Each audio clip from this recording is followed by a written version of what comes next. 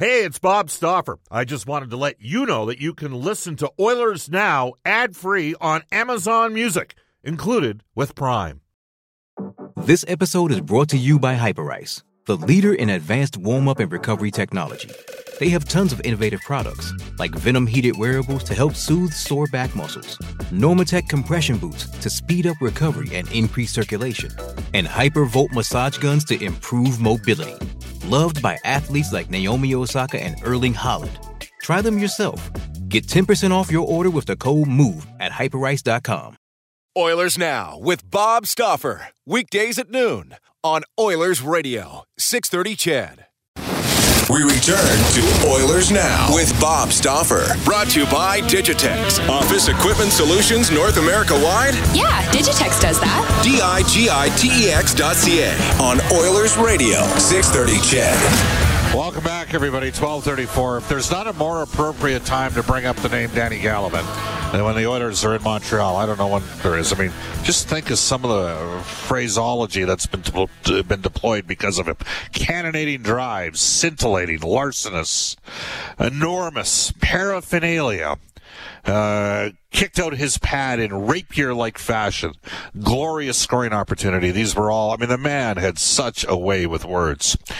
As does our next guest, John Shannon for Legacy Heating and Cooling. Oh, but no payments and no interest for a year. That's how you build a legacy Heating and Cooling. How did you like that segue, John? That's pretty good, but you know, my philosophy is I don't use words larger than marmalade. Danny used every word larger than marmalade. So now, did it go down as smoothly as marmalade can? I mean, for me, and we've had this conversation a bit, and I remember with Rod Phillips sitting down doing the last 2 years with Rod, and I said, "So Rod, who was your guy?" He says, "It's not even close. It was Danny Gallivan. We all aspired to be on that level." You worked with him. You know, I don't know. You didn't work with Foster Hewitt. Did you work with Bill before he had to take a step away from the game? I'm just trying to think. I'm trying to think of the time frame. Yeah, absolutely. Yeah.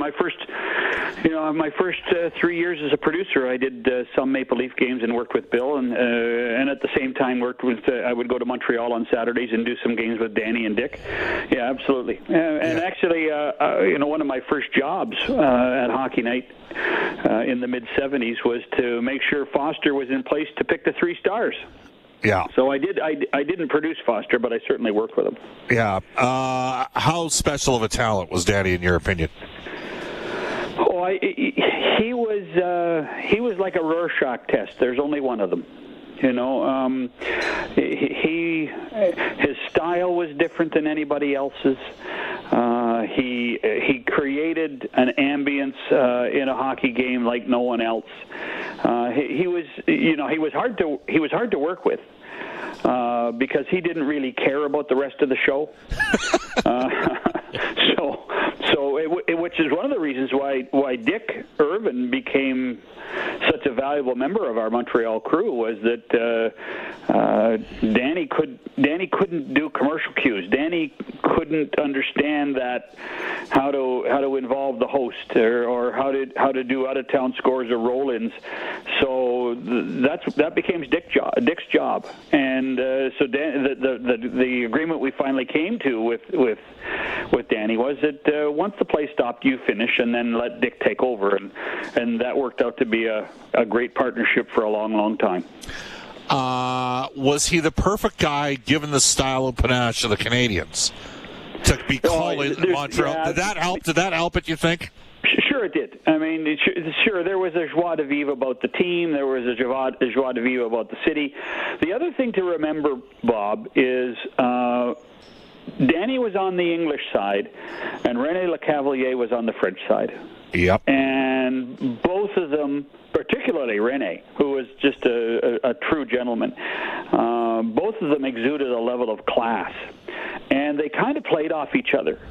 You know, René was an artiste. René would walk into the building with his overcoat over his shoulders, with a cigarette in the cigarette holder. He looked like David Niven. So anybody under the age of 50 have to go Google David Niven. He looked like David Niven, and had that great Parisian presence. And Danny, who's from Antigonish, Nova Scotia, he kind of saw that and realized how great Rene was, and then they kind of became mirror images of each other in many ways. David Niven did not make his way into the book Hellraisers, which deals with guys like Richard Burton and Oliver Reed, Richard Harris, and I'm trying to think of who the fourth Hellraiser was, but there was, but David Niven was quite a prolific man, apparently, in his own right. Was the original James Bond. And he also had the greatest single comeback line, as you know, at the Oscars of all time.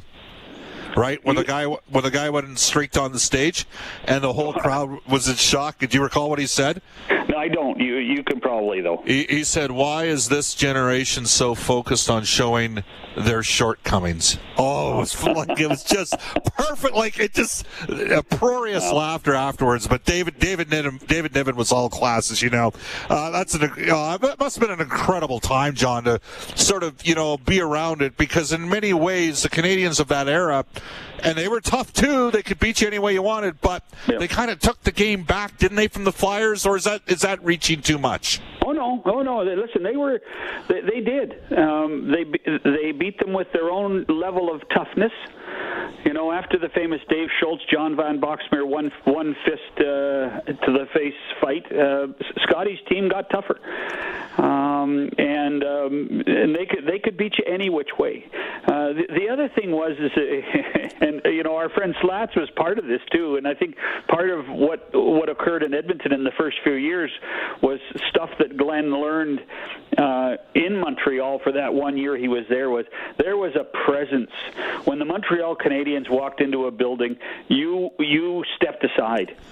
When they had a management staff of 5 or 6 people, and I've joked with people who were part of the group: Kenny Reardon, Toe Blake, Al McNeil, Claude Ruel, and then later on Irving Grunman, Sam Pollock. When they walked in, this was like organized crime. These were the henchmen. This was the group that decided the fate of hockey. This group, and they didn't talk. They talked in whispers. They didn't talk very much to anybody other than their small group. They skulked around outside the dressing room, and you were scared. They were an intimidating force. There's no question about it, and it worked because all they did was win. So it became even more intimidating, both on and off the ice. It was a fantastic time to be around, and of course Scotty was part of that too. And over the years, and it's one of the great joys I have in my professional career, is that Scotty became a friend and is still a friend to this day, and we laugh uproariously about how that they would laugh at us because they knew they could intimidate everyone, and just with a glare or a look or not smiling when you said hello, you walked away saying, "Oh man, those guys are tough." The fourth Hellraiser, by the way, it was Oliver Reed, Richard Harris, Richard Burton, and Peter O'Toole, who was once quoted as saying, he said, "Booze is the most outrageous of all drugs, which is why I choose it," said Peter O'Toole. So back to just going back here. Everybody over 60 loves this conversation. Nobody under 60 does. Well, no. Those guys were legends and stuff. It was a different time. And so too were the guys that you mentioned. At one time, the Canadians, John Shannon joining us, our NHL insider, the Canadians had a 400-man reserve list at one time, and you talked about them being like the Firm. Did they not act like the Firm to procure the rights to Guy Lafleur? Well, so Lafleur should have been a first-round pick of the California Seals or the Oakland Seals, depending on what day it was. In order to ensure that Montreal, they had traded the pick for, they traded Ralph Backstrom, who just passed away a couple of months ago. They traded Ralph Backstrom to Los Angeles to ensure that the Kings would play well enough to win and not be the number one pick. And Oakland, California got the pick, and obviously that pick became Guy Lafleur. Yeah, no. They've done many things over the years, And the advantage prior to the mid '70s, before the draft really came into a situation, Montreal was allowed to protect the first two Quebec-born players from junior hockey. And that put them in very good stead for many, many years. Well, and Jean Beliveau was arguably the best player. I mean, I know Gordie Howe was a great player. Jean Beliveau was a great player. And I would argue from about 65 to 75, Quebec might have been produced. Like right now, the GTHLs protect, in my opinion, they are, the best players in the world are coming out of there because the most competitive kids at the youngest age are going head to head against one another. But as you know, Quebec was producing unreal, skilled players throughout the late 60s and into the early 70s. And I thought maybe partially because kids like Guy Lafleur grew up wanting to be Jean Beliveau. Yeah.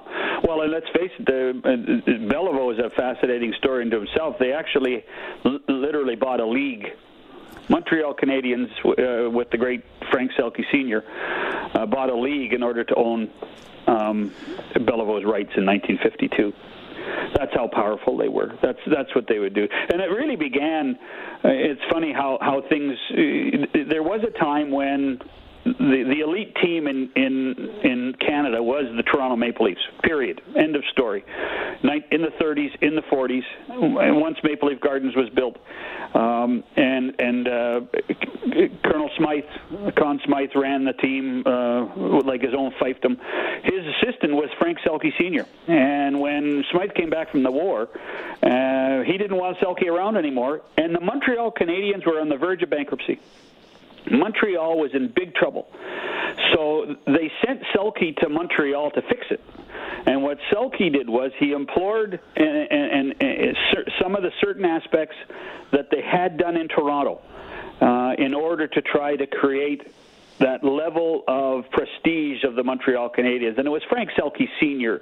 who then trained Sam Pollock. And the Molson family themselves, Heartland Molson, they created this aura of what the Montreal Canadiens were truly all about. There was a time that the Montreal Canadiens weren't on Hockey Night in Canada, particularly on radio. And what happened was that Selke demanded that they be on radio across the country and then on television across the country on alternate nights. And in order to appease everybody, that's exactly what happened in the 50s, and that's why.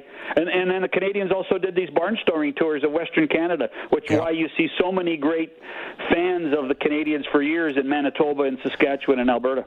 Yeah, absolutely. We're joined by John. That's a long story, and it's windy about old stuff that was long before I was born. So. I got news for you, John. You'd be stunned by the response right now on this stuff. This text comes in on our Ashley Fine Floors text line. Danny Gallivan was incredible. There is no comparable for the time. He wasn't a hype man, but he got you excited about the game.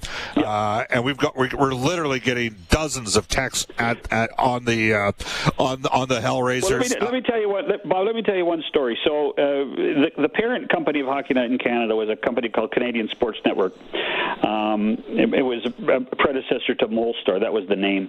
And we got hired as a group to produce Washington Capitals hockey. We were going to do a 50-game package of Washington Capitals hockey, and we thought it would be a brilliant idea. And so this has got to be 1984 or 85. We thought it'd be a brilliant idea to put Danny Gallivan in as the play-by-play guy in Washington. Disaster. An utter disaster. Because they didn't understand it. They didn't understand the flowery vocabulary. They didn't understand his tendency to dominate the play. It backfired in a year. And we only did Danny there for 1 year. It was a fascinating study of what we were used to in Canada and what they were trying to educate a market like in Washington in the mid-1980s. Randy in Brooks, Alberta says, Bob, I was cultivated as a Canadiens fan in the early 1970s. Watched Hockey Night in Canada on Saturday nights with my mother. Only the startup of the Oilers from the early 80s could pry the CH jersey off my chest. I got news for you, Randy. I had a somewhat similar experience. I can remember for me, it was when Dave Hunter hit Guy Lafleur, and then Guy Lapointe went after Dave Hunter, and Dave Hunter won the fight, and Guy Lapointe tried bashing him over the head with his helmet at the end of the fight. It was that series in 1981 that kind of, you know what I'm talking about, John. Sure. That to me was everybody talks about the following year and the miracle on Manchester, but the coming out party for me was the '81 series against Montreal, the 3-game sweep. Andy Moog in goal. Andy had played 7 regular season games that year. Wayne was really taking over the league. Mark Messier had finally proved Glenn's patience so profitable. I mean, it was an amazing time, and they were all just kids. The Oilers were all just kids, and here was Montreal that had just finished winning 4 in a row. Were on and now didn't know what to do because they had Scotty had left. A lot of their veteran players were getting too old. It was a difficult time in Montreal for those few years in '80, '81. But in the end, it was a great time to be around both hockey clubs, and I was fortunate to be around both of them. John Shannon, our NHL insider, joining us. All right, John, let's do some quick hitters here. NHL trade deadline is roughly 3 weeks away. The Canadian quarantine situation at the border restriction has not changed. How much do you think that is going to play into factor for Canadian organizations in the North Division? I think it's going to play some, but there's what might just happen is if you can get a player. Not a rental, but if you can get a player for the remainder of this year and a couple of more years, perhaps it's worth it. Because if you're going to make the trade, you think you're going to make the playoffs, and then really you're building towards the playoffs anyway. So if you can get a guy before April the 12th. Have him serve the 14-day quarantine, and then probably 5 or 6 days more of skating to get back into shape, and then have him for the last 3 or 4 games of the season. I think it's feasible, but you have to know that you're going to have him more than just a rental. So that's the one thing I would look at. The other thing is you got to look at by the 12th. I think we'll have a really good idea of what Canadian teams aren't going to make it. And who's going to be prepared to sell something? You know darn well Ottawa is going to be prepared to sell something if they can get another draft pick.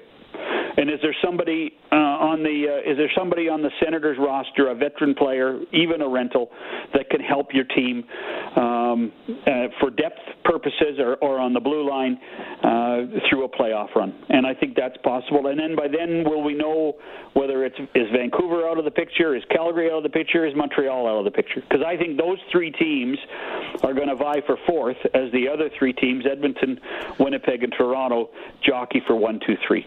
So, are we seeing a different order? I mean, Edmonton, John, they're 17-8, or sorry, they're 18-7. 18-7 in the last 25. Goals for 3.6. Goals against 2.6. So they're outscoring their opposition by a goal per game over the last 25 games. The power play is actually, it's at 26.7, not quite as good as last year.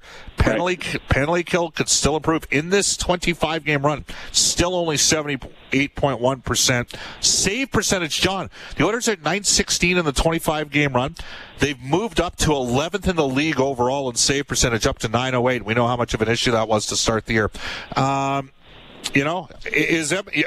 Edmonton, in your opinion, you're observing, watching this team, have they matured? Have they shown you something different here over the course of the last 2 months? They've taken so much pressure off McDavid and Draisaitl by having the bottom 6 forwards contribute. And you compound that with the fact that Jesse Puljujarvi's better every day. All of a sudden, this isn't a 2-man band. You don't hear any of these accusations around the NHL anymore. Oh, the Oilers are a 2-man band. You don't hear it anymore, Bob, because in the coming out party, in many ways, in addition to Puljujarvi, was Jujhar Khaira. The last time this team was in the East with the Ottawa games and the Montreal games, it was Khaira that changed the whole perspective in those 2 games in Ottawa. And that Archibald Ennis line all of a sudden matured and became a factor. And so it's really it's the depth of this team, and it's going to be the depth of the team that makes a difference in the playoffs too. But it's the depth of this team that has changed the whole perspective of what they can and can't do, and that's why we're talking about a team now that is vying for first as opposed to vying for a playoff spot. John, great stuff. Thanks for taking us a trip down memory lane. You'd be stunned by the responses. Well, I tell you what, I made a mistake. In any conversation like this, you have to just say 2 words, too. Bob Cole. There you go. I said it, Bob Cole. Certainly for a recent, the last 30 years, right? Like, well, and Bob learned everything from Danny. He learned everything from Danny and Foster. So, and he'll tell you that. Can I tell my story about Bob Cole doing stats for him? No, don't. No, it's funny. It's funny. Yeah, I know. What, are you going to talk about his belt? No, I'm not talking about his belt. Okay. So I'm filling in for David Moyer, who the listeners should probably know is like the best stats guy around forever. And David's off doing TSN football, and I'm filling in down in Calgary, and Bob Cole's calling the game, and he goes, here's a good one down the right side. And he goes, how old is he?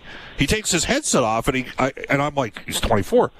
He's 24. Like, he didn't even, like, and the pause, the pregnant pause on it was perfect. You know what I mean? And then we go to break, and he goes, you better been right.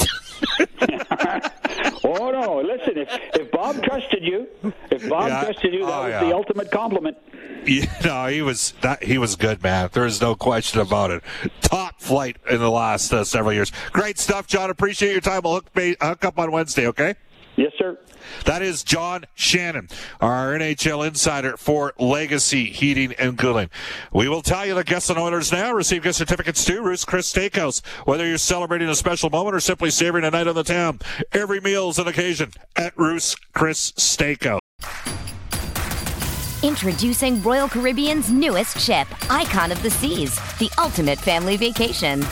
The ultimate 6 slides, 8 neighborhoods, 0 compromise vacation. The ultimate never done that, can't wait to do it vacation. The ultimate chillin' by a different pool every day of the week vacation. This is the Icon of vacations. Icon of the Seas, arriving in 2024. Book today. Come seek the Royal Caribbean. Ships Registry, Bahamas. It's only a kick, a jump, a block. It's only a serve. It's only a tackle, a run. It's only for the fans. After all, it's only pressure. You got this. Adidas.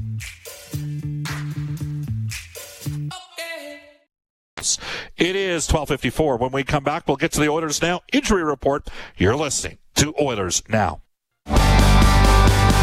Hi, this is Zach Cassian from your Edmonton Oilers, and you're listening to Oilers Now with Bob Stauffer on 630 CHED. 12:57 in Edmonton. I'm going to bang out 3 quick texts. Here we go on the Ashley Fine Floors text line. Bob, I grew up in a home where my dad was from Ontario. Cheer for anybody but the Leafs, and you were sent to bed. Gradually, I got him to admit that Gordie Howe was great. So too was Bobby Hull and Bobby Orr. When he finally admitted that Jean Beliveau was a classy player, things were finally as they should be. Again, you can text us at any time at 780-496-0063. Ashley Fine Floors text line. Brew Crew says, Bob, Mark Messier willing to take on Larry Robinson at center ice. That moment changed me forever to an Oiler. Like you, I did like the Canadians, but once the Oilers asserted themselves, nothing has matched that since. Like Speck noted once on your show, enjoy being a fan now for the Oilers. They're fun to watch. That one comes to us from Brew Crew. Messier wanted to get Robinson along the boards because Larry out on open ice, as good a fighter as Mark was, Larry had the reach, and Larry filled some guys in big time, including Dave Schultz, including Chris Jericho's father, Ted Irvin. Of the New York Rangers as well. All right, as we go off to the Oilers Now injury report, brought to you daily by James H. Brown Injury Lawyers. For every goal that the Edmonton Oilers score this season, James H. Brown will donate $100 to 630 CHED Santa's Anonymous. When accidents happen, go to jameshbrown.com. Brendan Escott's got your injury update. Yeah, Kyler Yamamoto still day-to-day dealing with an upper body injury. Kyle Turris, it doesn't sound like he's going to dress tonight. So can we just clarify, Bob, he's not on the COVID list, but he's he's also not on the injured list. So where does that place him, the non-roster injured list? Yeah, he's on non-roster, and so is Stalock. Okay, that makes sense. And, of course, Klefbom and Cuckoo done for the year. For Montreal, Tyler Toffoli missing all 3 games of this series against Edmonton. He's got a lower body problem. We know Ben Sherratt out another several weeks with a hand injury. And in the Toronto camp, goaltender Frederik Andersen not practicing this morning. Consider him day-to-day with a lower body injury. We will head off to a Global News Weather Traffic Update with Eileen Bell. And when we come back, our Oilers Now headliner today, a blast from the 2006 past, Brad Winchester. You're listening to Oilers Now. Oilers Now with Bob Stauffer. Weekdays at noon on Oilers Radio, 630 CHED.